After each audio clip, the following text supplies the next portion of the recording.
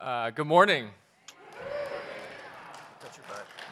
I'll get over that. Thank you, Stephen. I'm Jonathan Mitchell, and I'm one of the elders here at Grace Bible Church. When I first was asked to consider becoming an elder, my first thought was, but I'm not old. Yes, I am. Yes. Old enough, anyways. It has truly been a pleasure to serve with the staff and the elders here at Grace. I've really enjoyed getting to know them, men and women who serve Christ diligently. We care about you deeply. We are a family here. We want to hear from you if you have prayer needs or concerns, and we would love to be available to help you if at all possible. This morning, I'm humbled and nervous and privileged to bring God's word to you this morning.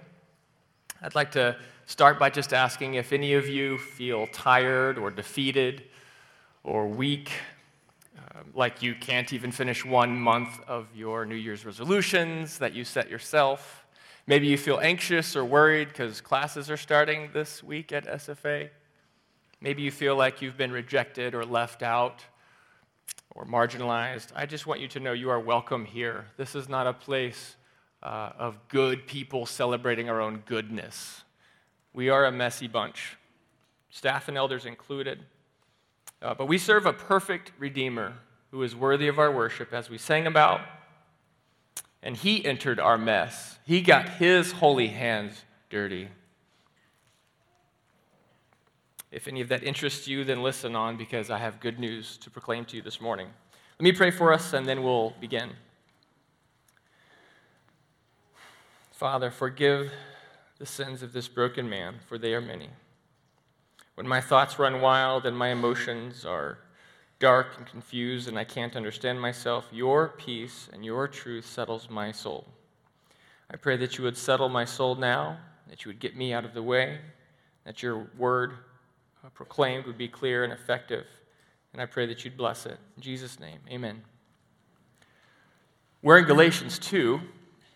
Last week, Brent encouraged us to be storytellers. Now, what makes a story so powerful?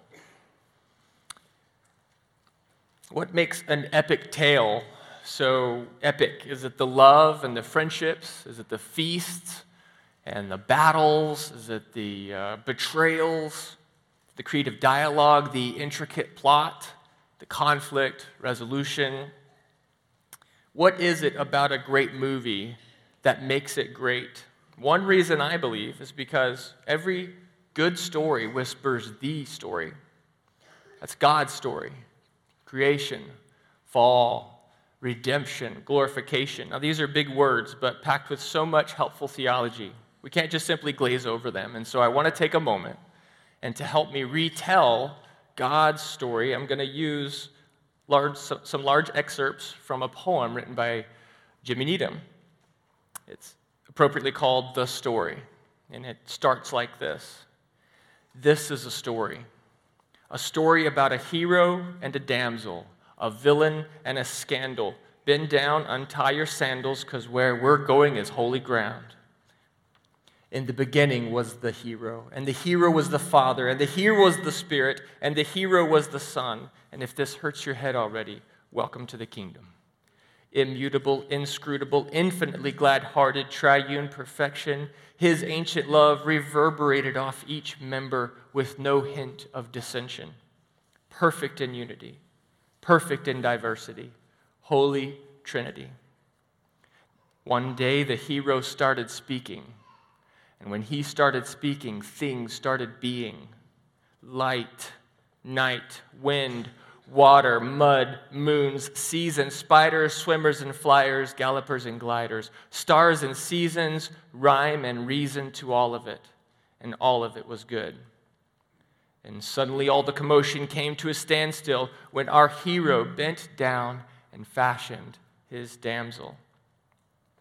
God leaned over our body of earth, breathed life into our lungs, made our heart beat from dirt. He put light in our eyes. He gave us each other, and he gave us himself as a prize.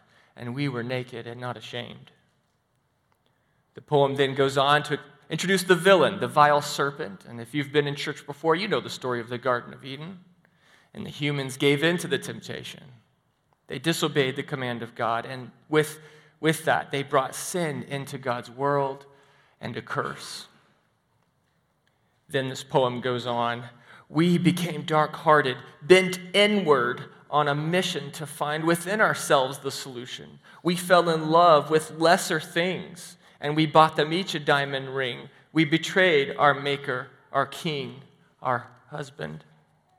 We tied our own self to the train tracks. The horn blows, and careening toward us as 10,000 tons of God's wrath sounds so loud you can barely hear the screaming. Who will save us from the body of this death? Enter stage left, Jesus of Nazareth. The Word became flesh and dwelt among us. He came lowly, perfectly holy. He came like a groom on his way to the altar to meet the bride, and for the dowry, he had no cash, so he paid with his life. Are you shocked by the consequence of sin? Be more shocked by the mercy of him. You see, God's story is epic. The gospel is good news for the weary soul. It is a pronouncement that Jesus has paid the price for sinners, of whom I'm the worst. His righteousness imputed to me, and my sin nailed to his cross. By no merit of my own, Christ worked on my behalf. And he didn't stay in that tomb. He resurrected bodily, defeating sin and with it death. This is an amazing gospel. And we're going to see in Galatians 2, verses 1 through 3, that the message of the gospel persists throughout all cultures. The message of the gospel persists throughout all cultures. Paul is continuing his narrative here to the Galatians. He says this, Then, after 14 years, I went up again to Jerusalem with Barnabas, taking Titus along with me. I went up because of a revelation and set before them, though privately before those who seemed influential, the gospel that I proclaim among the Gentiles, in order to make sure I was not running or had not run in vain. But even Titus, who was with me, was not forced to be circumcised, though he was a Greek.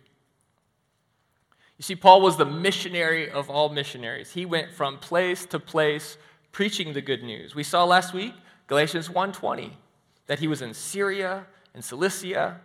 We have heard, if you've been in church for a while, of his letter to the Corinthians and Ephesians and Philippians and so on. Some of you may even have maps in the back of your study Bible with his missionary journeys.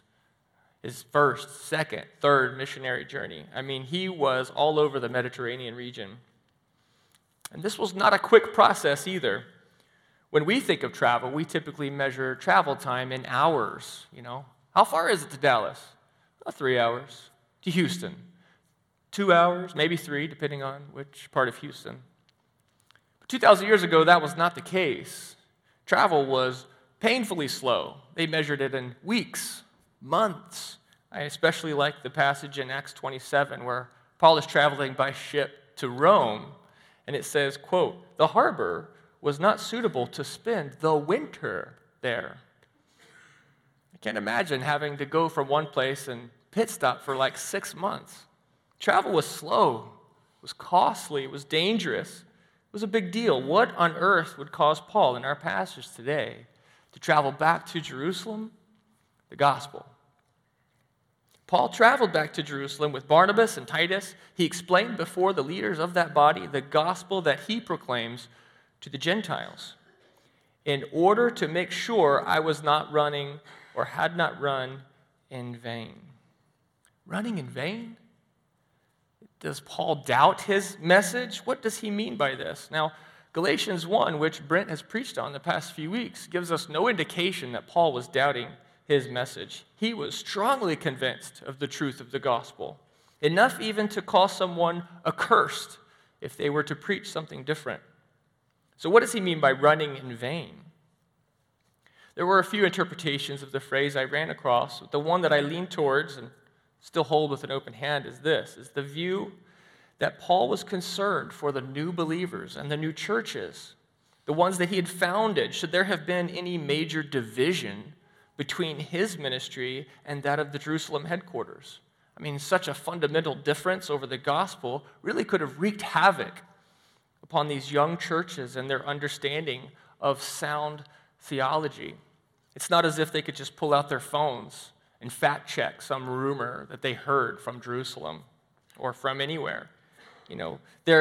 Don't you think a well-orchestrated rumor could have been devastating to the ministry? We talked about traveling was slow. Well, information traveled just as slowly as the people. So this was a big deal for Paul to get together with these leaders and clear this up. And not only this, but there were actually people who purposefully followed Paul around, trying to wreck his ministry. And they would try to wreck it by discrediting him. Sometimes they would try to wreck it by mixing in some law with the gospel.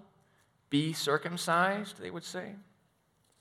But Titus wasn't forced to be circumcised, and he was a Greek.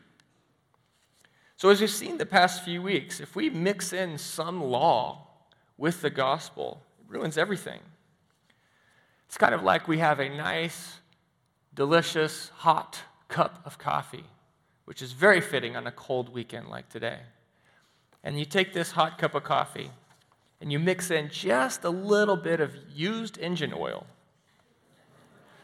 It's no longer drinkable. It's poisonous even. You see, grace plus works is no longer grace. So Paul travels to Jerusalem. He meets privately with those who are the influential leaders there, and he sets this gospel before them, and they are agreed. They are unified.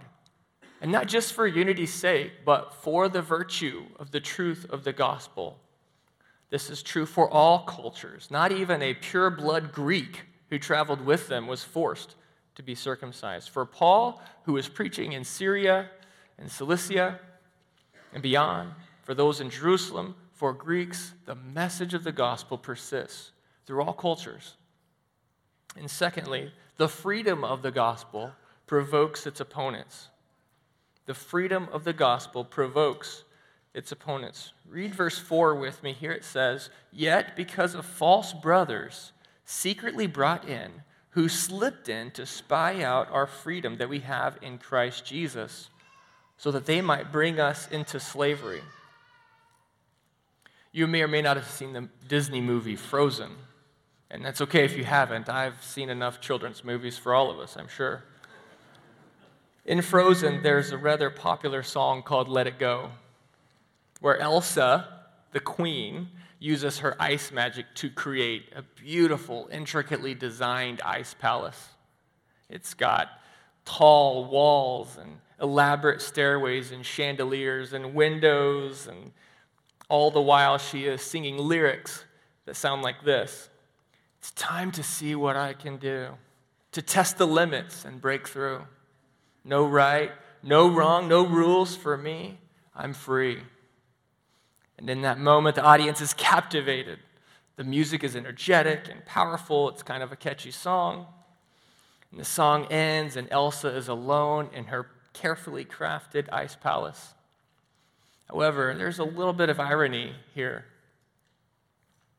Later on in the movie, her sister, her younger sister, Anna, who, by the way, is the clear Messiah figure in this movie, comes into this ice palace and begins to let her know that she's not as free as she thinks. There's a curse. There's an eternal winter that has been brought about. And as this starts to sink in, and fear and frustration, Queen Elsa's song changes entirely. She doesn't sound like the previous set of lyrics. Now she's singing things like this: "I'm such a fool. I can't be free. No escape this storm inside of me. I can't control the curse. I can't." And then out of anger and confusion in this moment, she releases a beam of her magic that strikes her sister in the chest and freezes her heart. And it turns out to be a fatal wound. And then, if that weren't enough, she sends her younger sister out of her ice palace, or should I call it her self-made prison. You see, we ought not confuse the freedom that Elsa sings about with biblical freedom that we have in Jesus. True freedom says that we do nothing to earn or deserve right standing before a holy God. Our contribution to our salvation was the sin that made it necessary. Romans 5:8 says, "But while we were yet sinners, Christ died for us." He demonstrated his love, even when we were at our worst. Ephesians 2 explains that we were dead in our sins,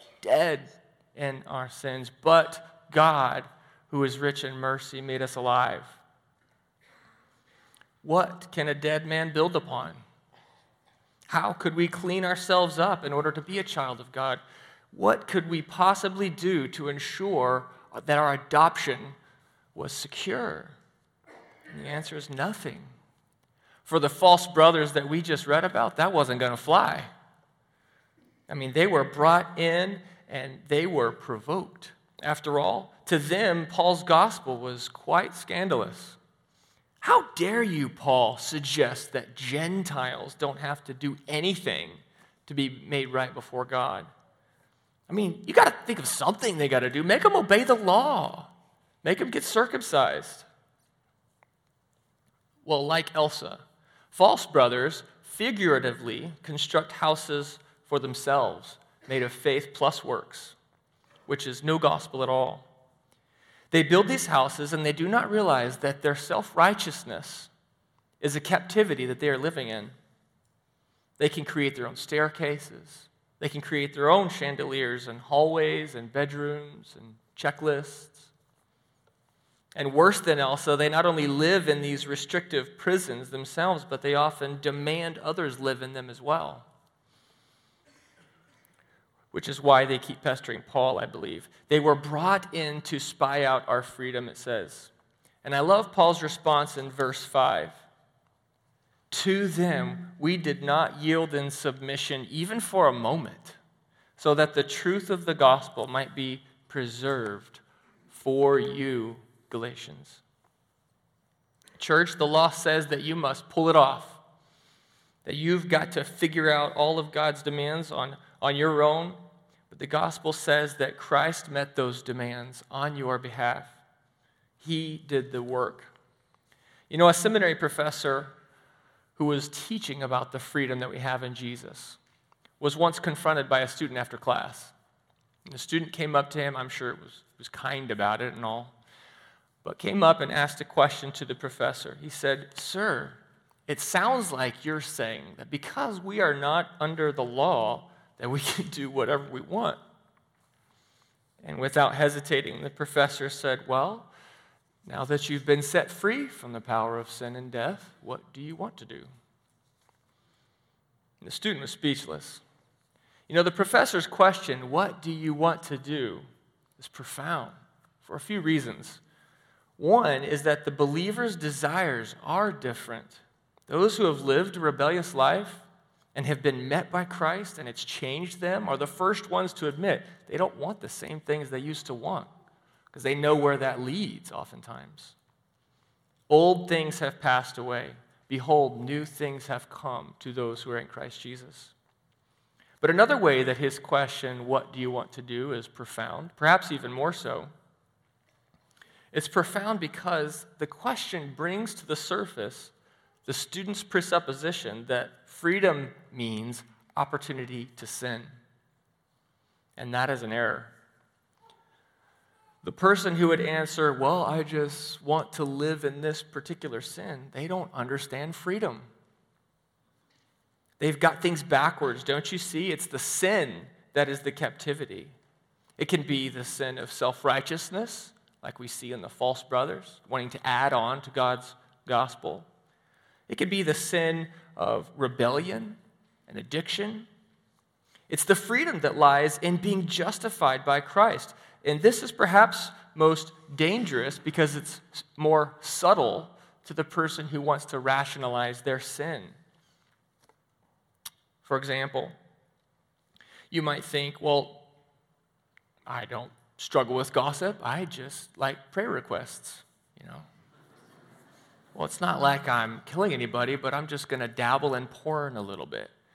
We always have some sort of sin that we tend to want to rationalize. And that's a problem because if you find yourself rationalizing your sin, it may have more power over than you think. To the degree, in fact, that you want to rationalize your sin, that is the degree to which you're functionally enslaved to it. But if you know Christ, then you are no longer positionally enslaved to it. Don't you see? It's the sin that is the bondage. In Christ, we are free. I am now free to love God and not demand from him. I'm free to love my neighbor instead of expect them to serve me somehow. I'm free to work hard at my job with a clear conscience. I'm free to receive a rebuke without losing my temper. I'm now free to wash the dishes out of love and not resentment. I realize that none of this makes bad habits go away magically. However, can we at least agree to speak biblically about freedom versus captivity? Freedom is not opportunity to sin. Freedom is justification in Christ by his blood alone. The sin is the captivity. The freedom of the gospel provokes its opponents is the second point. The third point is this: the proclamation of the gospel to all people is crucial. In verse 6, it says, "And from those who seem to be influential, what they were makes no difference to me. God shows no partiality. Those, I say, who seemed influential added nothing to me. On the contrary, when they saw that I had been entrusted with the gospel to the uncircumcised, just as Peter had been entrusted with the gospel to the circumcised. For he who worked through Peter for his apostolic ministry to the circumcised worked also through me for mine to the Gentiles." The apostles have been entrusted to minister to two groups of people: the circumcised and the uncircumcised, those who were Jews and those who were Gentiles. So that's everyone. Perhaps in our 21st century pluralistic culture, this is not really that big of a deal. But back in ancient Near East, this was a huge deal. The Gentiles were heathen pagans. They were despised. They were unclean. They could not enter the temple for worship. And yet it was Paul who was preaching the gospel to the Gentile lands, to Gentile people, and Peter to the circumcised. Perhaps you noticed in verse 8 where he begins to describe his power source. It says, "For he who worked through Peter worked also through me." Now, Paul was doing the preaching. Peter was the one who was ministering to the circumcised, but someone else was at work in it. This is an indirect way of God saying, of Paul saying that God works through the preaching of his word, the gospel, whether it is Peter to the Jews, whether it's Paul to the Gentiles, whether it's a counselor to a troubled teenager, or maybe it's a mom and dad with their kids at home before they go to bed. No matter who is doing the ministering, it is God who is at work in it when the gospel is proclaimed. And when God works, people change. This is true for all people groups, Jews, Gentiles. This is true for all backgrounds, family situations, as dysfunctional as they may or may not be, education levels, all measures of prosperity. No one is too bad for the gospel to be unable to clean them. No one is too far gone for the gospel to be unable to reach them. And the other side of that coin is true too. No one is too good or put together for the gospel to be unnecessary. Some of you may have heard of the name Justin Beatles, a Speedo dad, a former pastor here at Grace Bible Church. He once said to me in a conversation, "You never outgrow your need for the gospel." You see, we need grace to be converted to Christ, and we need grace for the rest of our lives. Our passage goes on in verse 9. It says, "And when James and Cephas and John, who seemed to be pillars, perceived the grace that was given to me, they gave the right hand of fellowship to Barnabas and me, that we should go to the Gentiles and they to the circumcised. Only they asked us to remember the poor, the very thing I was eager to do." They perceived the grace that was given to Paul, and they gave the right hand of fellowship. Yes, Paul, preach on. We are justified by grace through faith in Christ alone, not by circumcision. It says earlier that they added nothing to me, not circumcision nor any good work. And it's true for the Jews, the Gentiles. It mentions here even the influential, the pillars of the faith, the ones you look up to. And it's true even for those who are poor and destitute and find themselves with nowhere to turn. It is true for all peoples. Now, this brings us to our next steps as we close out our time together. What can we take away from this? I simply have a question for you to ask yourself. Here's what it says in our next steps in your bulletin. In what ways have I misunderstood the truth of the gospel and the freedom I have in Christ? The truth of the gospel is that we have right standing before God. Yes, he prepared good works for us to walk in, Ephesians 2:10 says. But are we now using those as trophies or merit badges? That might be an indication that we are trusting more in our works than his. Jesus took our sin, and he said, "It is finished," and he gives us his righteousness. That's the truth of the gospel. Now, do I misunderstand the freedom that we have? Do I tolerate and rationalize my own sin? Do I tend to call that the freedom instead of calling them what they are, which is bondage? When the Lord reveals to you your sin, that is a grace.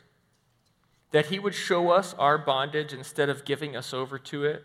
It's so gracious for him to do that. So when the Holy Spirit does poke your conscience, write it down. Tell someone. Don't hide it in the dark. By all means, that's right where Satan wants you, is in the dark, alone, isolated in your ice palace. But share it with a trusted friend. Confess it, bring it into the light, and experience true freedom. Earlier, I quoted a Jimmy Nita poem, and it's with it I'm going to close up. He says this at the end of his song. Couldn't free ourselves, so Christ became our freedom. We couldn't fill these lungs, so he became our breathing. We live because he died. Once a harlot, now a bride. Sins were scarlet, now made white. God made, we strayed. God's love displayed. God-man gives grace. He stands in our place, our sins erased. Debt paid, always. So fall on your face and give God all praise.